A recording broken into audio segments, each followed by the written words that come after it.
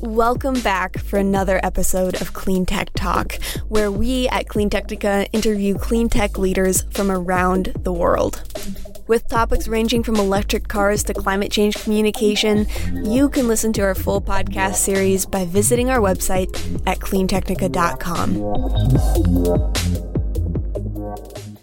Okay, everyone, welcome to another episode of Clean Tech Talk. I'm your host, Joe Boris, and with me today is a very special guest, Mr. Steve Heckeroth. Now, you're not only the founder and the chief innovation officer of Solectrac, which is the electric tractor company, but you actually have man, at this point, 30 plus year history with electric vehicles and designing and developing them.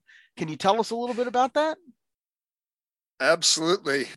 It goes back a little further than that, actually. I was brought up in LA and experienced smog firsthand. And at a very young age, I decided that I wanted to find alternatives to burning fossil fuel, as my lungs were burning running cross country along a freeway. So, but you know, that's an interesting thing to bring up, because you and I can talk about smog because we're old enough to remember it. But I think, you know, guys in their early 30s and their late 20s, they've never seen Los Angeles with smog. They just know, you know, those panoramic helicopter views from, you know, TV shows and movies and things like that. They don't understand that there was a time you couldn't see the valley from the mountains because the air pollution was so bad.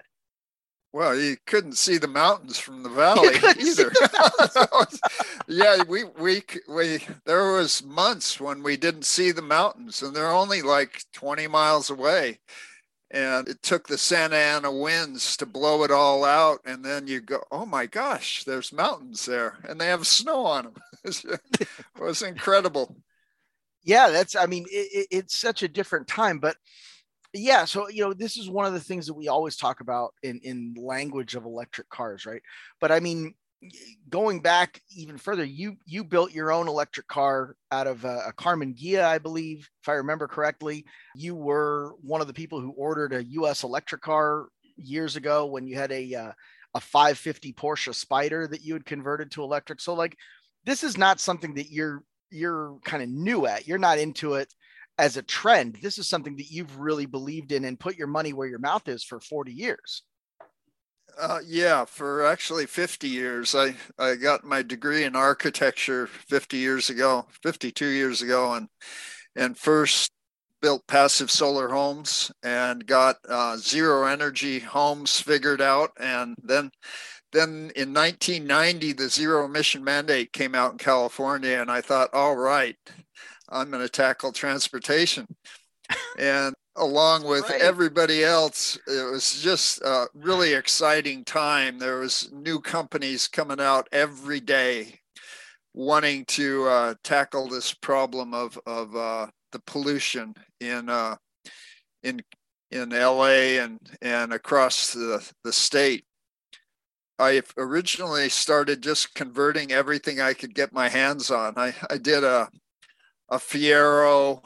Seemed to be the one that everybody thought was a good conversion, a mid-engine, but it actually had a steel body underneath the fiberglass. So it was a very heavy car. It wasn't a very good conversion. The secret I found to a long-range electric vehicle with lead acid batteries was half battery weight or more. And so I started looking around for the lightest car I could find that could carry the most weight. And I settled on Volkswagens because they had this huge aftermarket for dune buggies. You could build one out of a parts catalog. Yeah, you could get any kind of suspension you wanted from the dune buggy era. So I did Karmann Ghias, and I didn't just do the regular Karmann Ghia. I did the Type 3 Karmann Ghia, which is a very rare. There's only about 200 of them in the country. They were all brought over by servicemen who purchased them in Germany and sent them over. But this is a key thing. So for those of you who don't know, and I didn't know this until Steve and I talked about it a while back, The Type 3 Karmann Ghia was very interesting because you could put the suspension from the Type 2 bus on underneath it, and that was a much heavier, or I'm sorry, the squareback underneath it, and that was rated for, I think, 500 or 1,000 pounds more, and that would enable you to carry those batteries without having to reinvent the wheel from the suspension standpoint. Yeah, it was quite a revelation. I was lucky enough to get 5 of the Type 3 Karmann Ghias and put them all. They were all junkyard models, but I was able to get 2 good bodies together. And because they were so rare, I converted a lot of stuff and spent a lot of time on restoration. And what you end up with, if it's not a classic car, is an electric vehicle that nobody's really interested in. But if you convert a classic car that's pretty rare, then you get a lot of interest. And I was a member of the Type 3 Karmann Ghia Club, and they were just over the moon about electric Type 3 Karmann Ghias. Oh, that's awesome. So it's a variant wagon, actually, the Type 3 variant wagon, which wasn't very popular, but there was quite a few old ones you could get at the junkyard. And I pulled, nobody even knew it at Volkswagen, that you could pull the transmission and the front out, and you would have a car that was 20 years newer. Right. You know, the Type 3s were built back in the 60s, and the variant wagons were built right up to the 80s. Yeah, and they had that common floor pan that you could swap stuff in and out of. Yeah, it was actually such a clever design. You think about now, GM is revolutionizing the auto industry with an Ultium chassis, and they can put the Ultium underneath a minivan, underneath a sports car, underneath a family sedan. And then you look back to the 60s, and VW was doing exactly that. Yeah. You get disc brakes, which you couldn't have before on the new variant wagon, and it had a double U-joint suspension, so the wheels, instead of when you bounced up, the wheels would always turn in on the old ones. Well, this one, the wheels stayed straight up and down. So it was quite they were wonderful cars. And I put 1,400 pounds of batteries in those things, had over 100-mile range when everybody else was getting less than 50. Yeah, well, it's funny. The Mazda CX-30 I'm driving now still has less than 100-mile range. But I want to talk about this because you made a comment there about the 1,400 pounds of batteries that you added to this car, and that's a beautiful segue, because when we talk about sports cars, performance cars, even the range of passenger cars, weight is the enemy. But you discovered something interesting, which is that in the world of tractors, in the world of agriculture, added weight is your friend. So talk us through that, how you made that discovery and how you transitioned into agriculture. Well, I ended up building replica kits of Porsche Spyders and just filling them up with lead and thinking, God, this is stupid. And so I was at the county fair, and I saw this big cement block on the back of a tractor with a forklift on the front. And that was the aha moment that, oh my gosh, tractors need weight for traction. So I switched my entire focus to tractors, and that was in 1992. And so wow. I've been doing that ever since. I built a rototiller back in 94, electric rototiller. And I'm just starting to do that again because I want to build a very economical tractor, and 2 wheels a lot cheaper than 4. Yeah, exactly right. And it's funny that we talk about that. I don't know if we ever got into it when we were hanging out, but I'm a Gravely man myself, so that's got the 2 wheels with the rotary motor. And absolutely, yeah. We'll get way off topic talking about Gravely's on this show. No, I'm glad to hear you know about that. That's that was a predecessor of the BCS that is now the big 2-wheel tiller. I know. But Those are classic though. It's funny because there's a group on Facebook that's restoring the old ones, and they have we got the old school one with the kind of the metal seat and the skis that'll pull you behind it. right. It looks wild. I'll send you pictures. I'll put pictures in the show notes so that the people here listening can understand what we're talking about. But the importance of agriculture when it comes to reducing carbon emissions, I think, is overlooked. People look at big numbers like 14 million cars on the road and things like that, but agriculture plays two roles. Number one, there's not that sense of emissions controls in a lot of those vehicles, and they do pollute far more than 10 or 15 or even 20 cars on its own. But more importantly than that, agriculture, and I don't want to put this in a way that sounds cavalier or flippant, because this is really true. Agriculture can save the world. Absolutely. And that's I discovered this chart on the global temperature over 20,000 years, and 12,000 years, we were just coming out of an ice age, and the temperature was going up extremely fast. And when agriculture started 12,000 years ago, that temperature sort of leveled off, and then it started actually going down. And when you think about it, plants are the things that have made life possible, oxygen dependent life possible, because it was 3 billion years of microscopic plant growth that took the sun's energy and carbon out of the atmosphere and put it in the carbon in their bodies and exhaled oxygen. So they took the CO2 and put the O2 back in the atmosphere. And it took 3 billion years of microscopic plants to make this planet a place where we could live. Yeah. And then those, to use your own analogy, those became the big plants and trees, like the dinosauric periods and all that. And for the first few million years of these large plant growths, there was no microbes or animals around to eat those plants when they died. So when they would die, they would just sit there and amass in these great quantities. And that eventually is what became a big part of fossil fuels. Is that incorrect? Well, it's mainly the bodies of these microscopic blue-green algae. Really? And microscopic organisms that settled to the bottoms of the worldwide ocean. And then these rare geologic events, the tectonic plates, the volcanoes, all the things buried those microscopic bodies, and they became the coal. If they were close to the surface, you go a little deeper and there was more pressure, they became oil, and you go a little deeper, they became natural gas under a lot of pressure.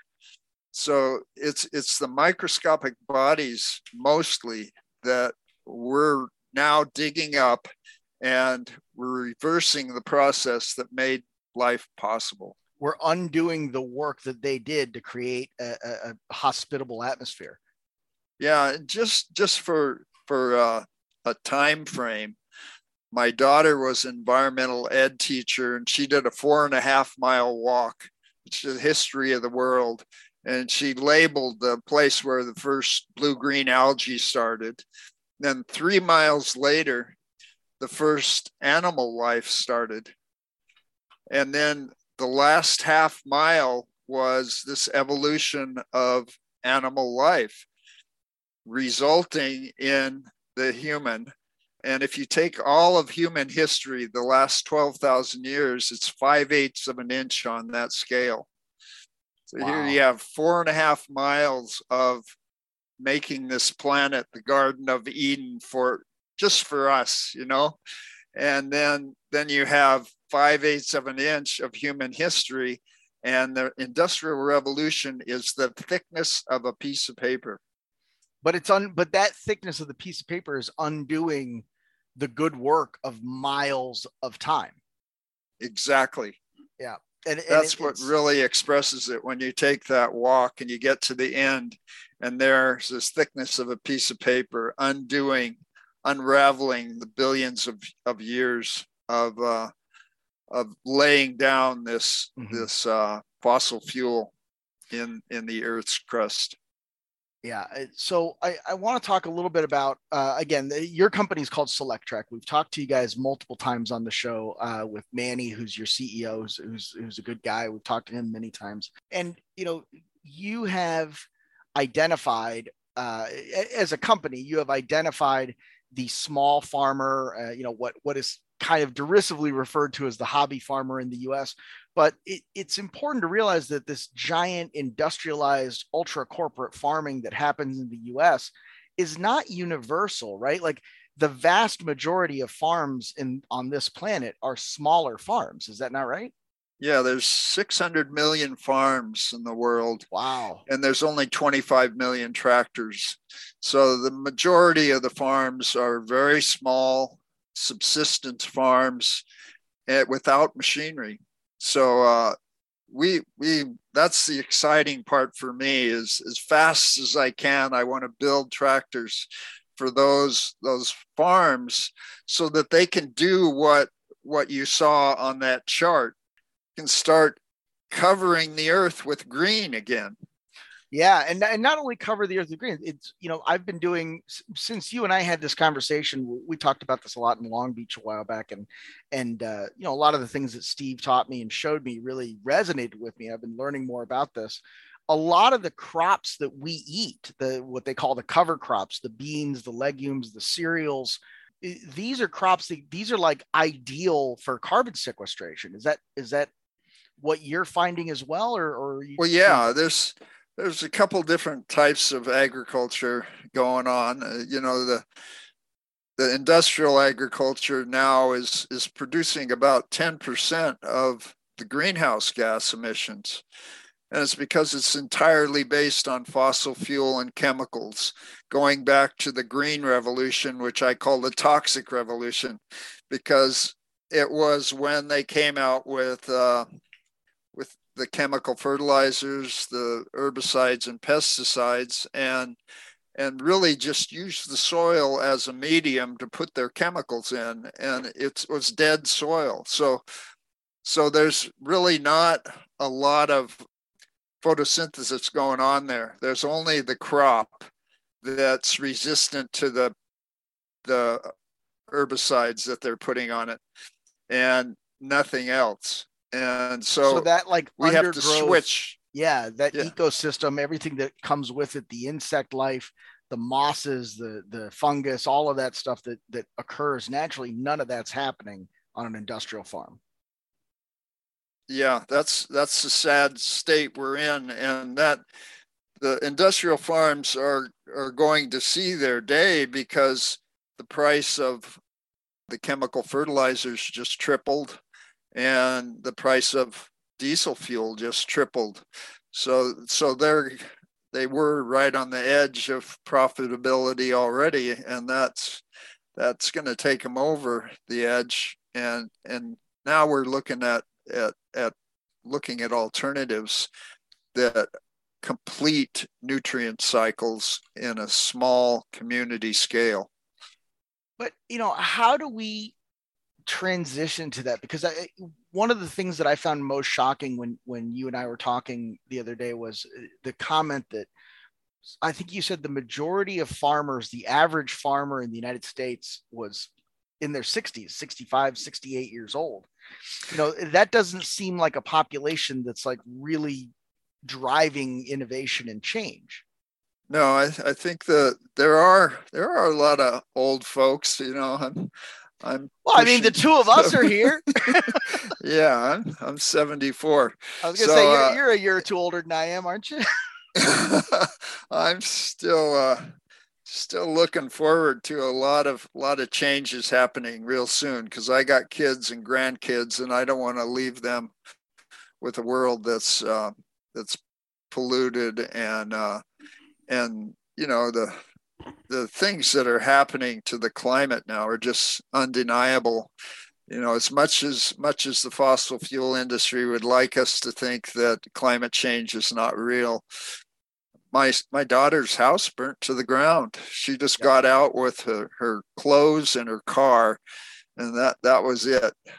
Her two little boys and husband watched their house burn to the ground, and that's happening all over. Just my neighbor, 700 houses burnt down right next to where I live too. So. And it's more than that, right? I mean, they had that heat dome in India where it was 140 degrees in a populated area. Thousands of people died. They have mudslides that are happening, 100-year mudslides that are happening every summer now in parts of Southeast Asia. And I wonder at what point it's not going to be unfortunately, I know the answer. And the answer is, for a lot of these people, they're not going to believe it until it happens to them. That seems to be the defining characteristic of some of these guys, is that it's not a problem unless it's happening to them. Yeah, well, it is happening to them. The whole Mississippi Valley flooded, and, all those chemical fertilizers got washed into the Mississippi, and there was this plume out in the Gulf. That's right. Dead. It was a dead zone that went for hundreds of miles because of the nutrients that they'd put in there that has used up all the oxygen in the water, and the fish, all the life died. So it's happening. They can still try and deny it, but when their land is flooded, when there's no water in the whole California Valley, the wells have all gone dry. And that's the breadbasket of the country. That's where most of the produce comes from. And so we're looking at some really big changes coming down the pike. 100%. Do you think it could be, you make the comment here, and it's a really good comment, the regenerative agricultural practice of keeping the ground covered with carbon sequestering plants can do this again. It can save the day again if we stop burning fossil fuels yesterday. And again, there's no tongue in cheek there. There's no sarcasm there. We must stop burning fossil fuels immediately. But I mean, is this something that, we can hit the brakes and hit reverse on this if we do the right thing here? Absolutely. That's I have to stay hopeful. I don't want to give up on my kids and grandkids. Yeah, in the US and the Western rich countries, the only reason they're rich is because they have access to fossil fuel. All the poor countries don't have access to fossil fuel. And so the rich countries say, oh, well, we'll feed you. And they send them this food that's grown on this land that's full of poisons. Mm-hmm. I don't know how the food can be of that much value to those people compared to the food that you grow in your own backyard, using organic regenerative methods.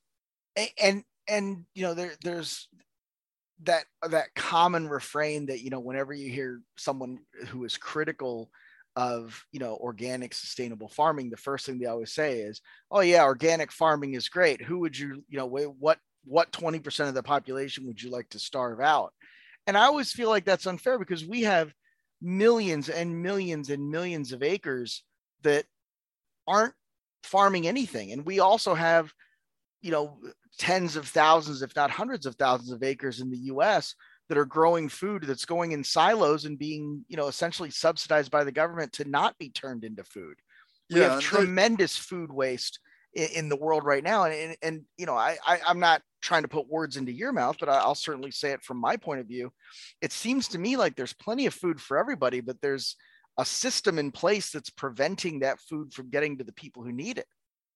Well, absolutely. It's the system that's in place is based entirely on fossil fuel, and you watch the price of fossil fuel go up, and it's in exact lockstep with the price of food. It's just it's like it takes 10 barrels of oil to keep one person alive, and in a fossil fuel economy. Mm-hmm. Whereas if we go to a solar electric economy, it takes, you eliminate fossil fuel and you become independent of that whole economy. You can have on-site solar with a tractor and be farming for 25 years without any outside inputs. Well, without outside inputs, and really with minimal maintenance and minimal repairs, because your moving parts are 3 or 4. Absolutely. Yeah, there's one moving part in an electric motor. There's 300 moving parts in a diesel engine. So there's no comparison. There's instant torque from an electric motor. Mm-hmm. Diesels don't come up till maximum torque till 2,000 or 3,000 RPM. An electric tractor can pull a diesel tractor away like there's nothing behind it. There's everything going for it, but the lobby and the money that is to be made from fossil fuel and keeping us on that whole treadmill is so strong that... Well, now you've got government funds going into replacing diesel tractors with new diesel tractors. Yeah, I don't even want to go there. And they've spent $400 million in California on a program that's supposed to be cleaning up the air. Right. And yes, they're getting the particulates out of the air, but they're making less efficient tractors to do that because they have all these filters and things mm-hmm. on them that cause the engines to be less efficient. So they're actually producing more greenhouse gas emissions. Yeah, I liked I liked the comment you made in Steve was with me at Electrify Expo in Long Beach a couple of weeks ago, and he made a great comment, which is that, we've taken diesel tractors that farmers knew how to work on, and we've replaced them with less efficient diesel tractors that the farmers can't work on. And we've done it all on a government program that was supposed to eliminate carbon emissions. So, I mean, how do we address that? Clean Technica's got a pretty good size audience. We've got a couple million readers. We've got tens of thousands of listeners who are going to hear this. Who do we write to say, hey, you guys are spending the money on the wrong thing? How do we lobby? How do we turn ourselves into a pro electric tractor lobby? Well, we need to attend the meetings and write the letters. The California Air Resources Board is the one that makes the decisions on these programs. There's one called the Farmer Program. I was trying to influence them to switch to electric instead of going to clean diesel for 4 years. Finally, they turned the program over to the 36 different air districts in California to make their own programs. Oh my gosh! That very sounds efficient. Really efficient. Yeah, and most of the regulatory bodies, they don't have a lot of time to figure out a program. Fortunately, the Bay Area Air Quality Management District has fewer farms, and they have more time and money to work on the things that they think are important. So we have a $500,000 grant with the Bay Area Air Quality Management District to produce 4 tractors for farms and vineyards.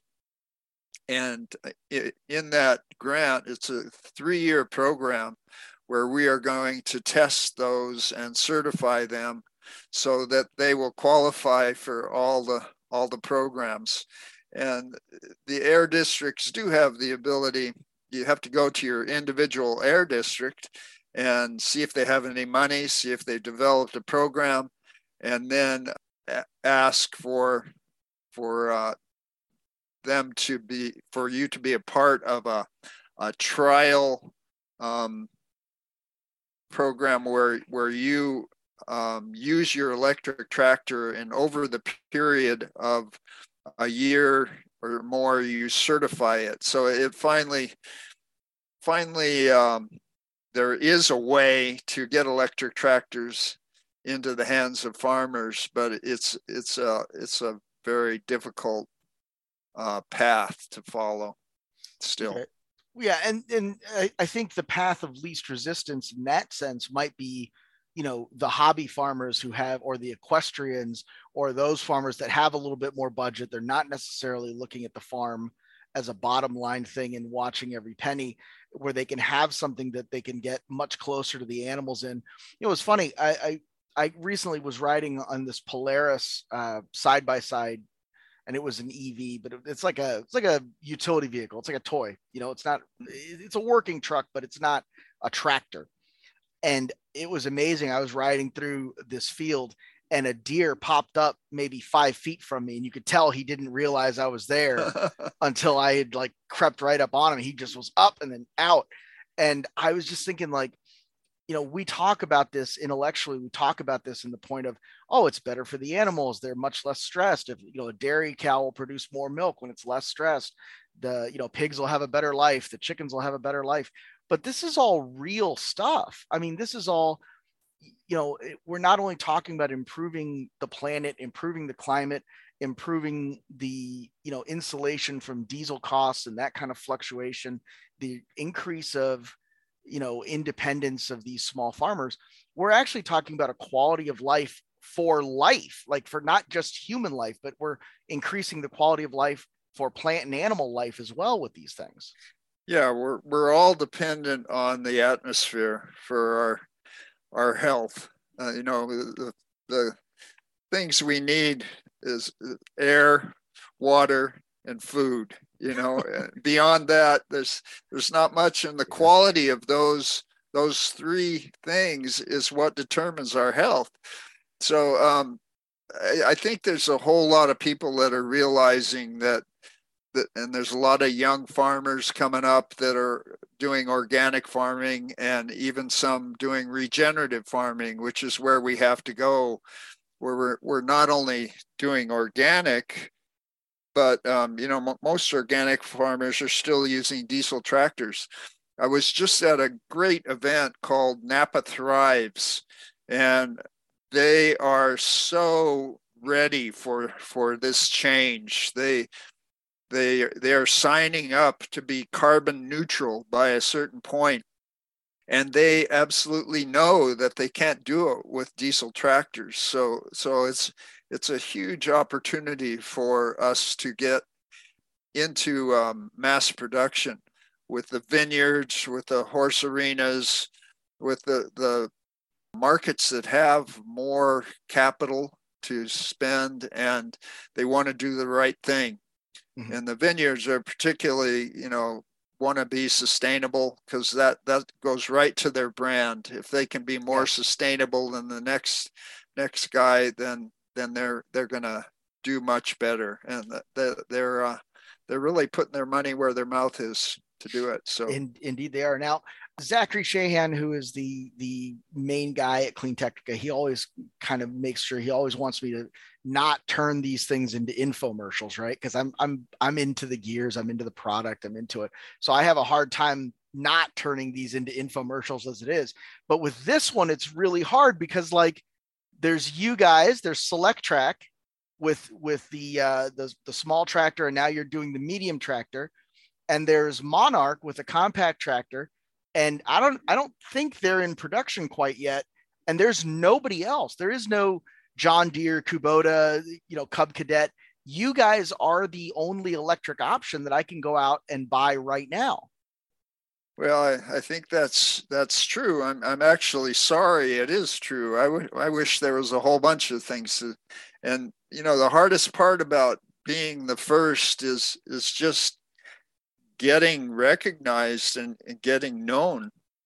And it's really important that people know that electric tractors exist, whether it's Solectrac or another brand, just to know that is out there and available.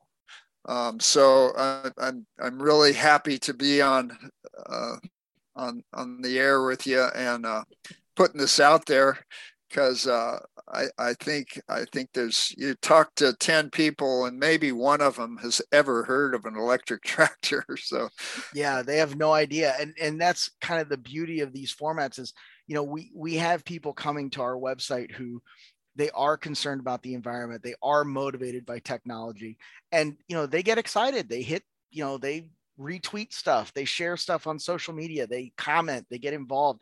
So I think that, you know, the more we can expose them to stuff like this and stuff like the work you're doing.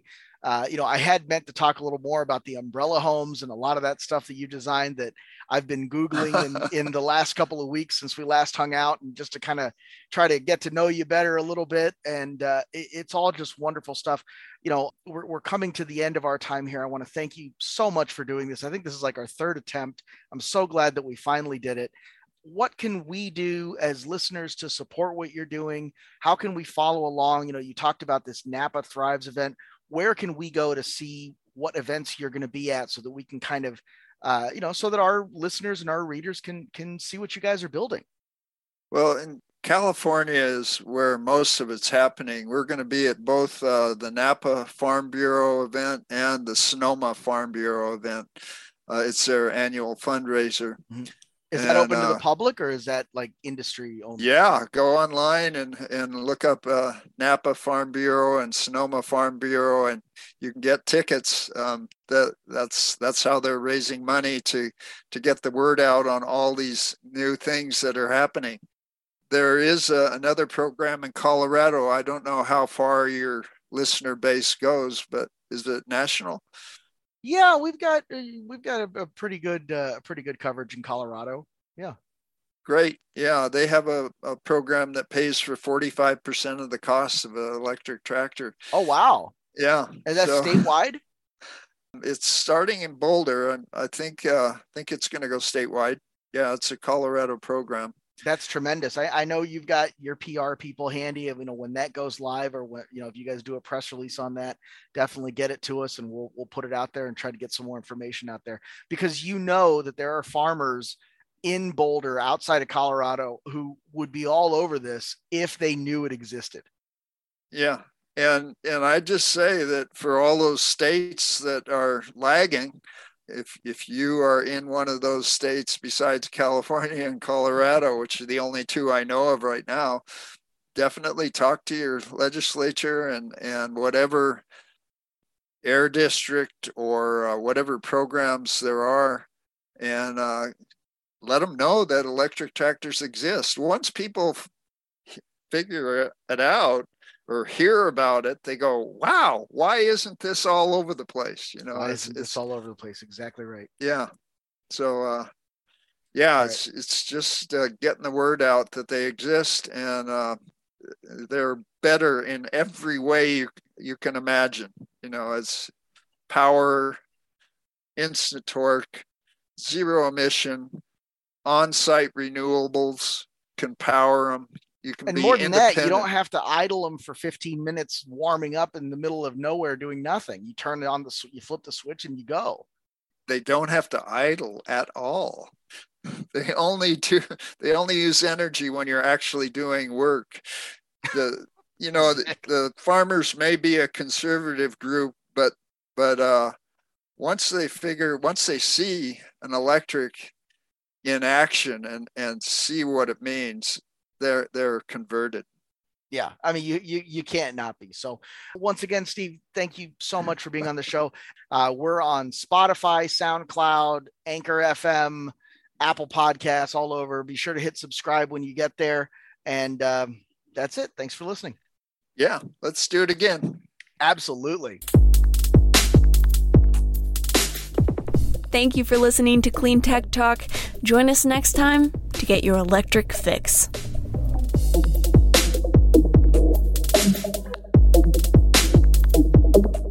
If you would like to sponsor our podcast, send us an email at accounts@cleantechnica.com.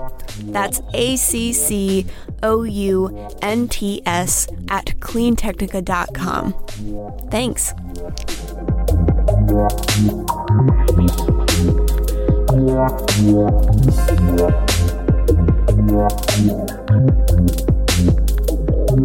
Yeah.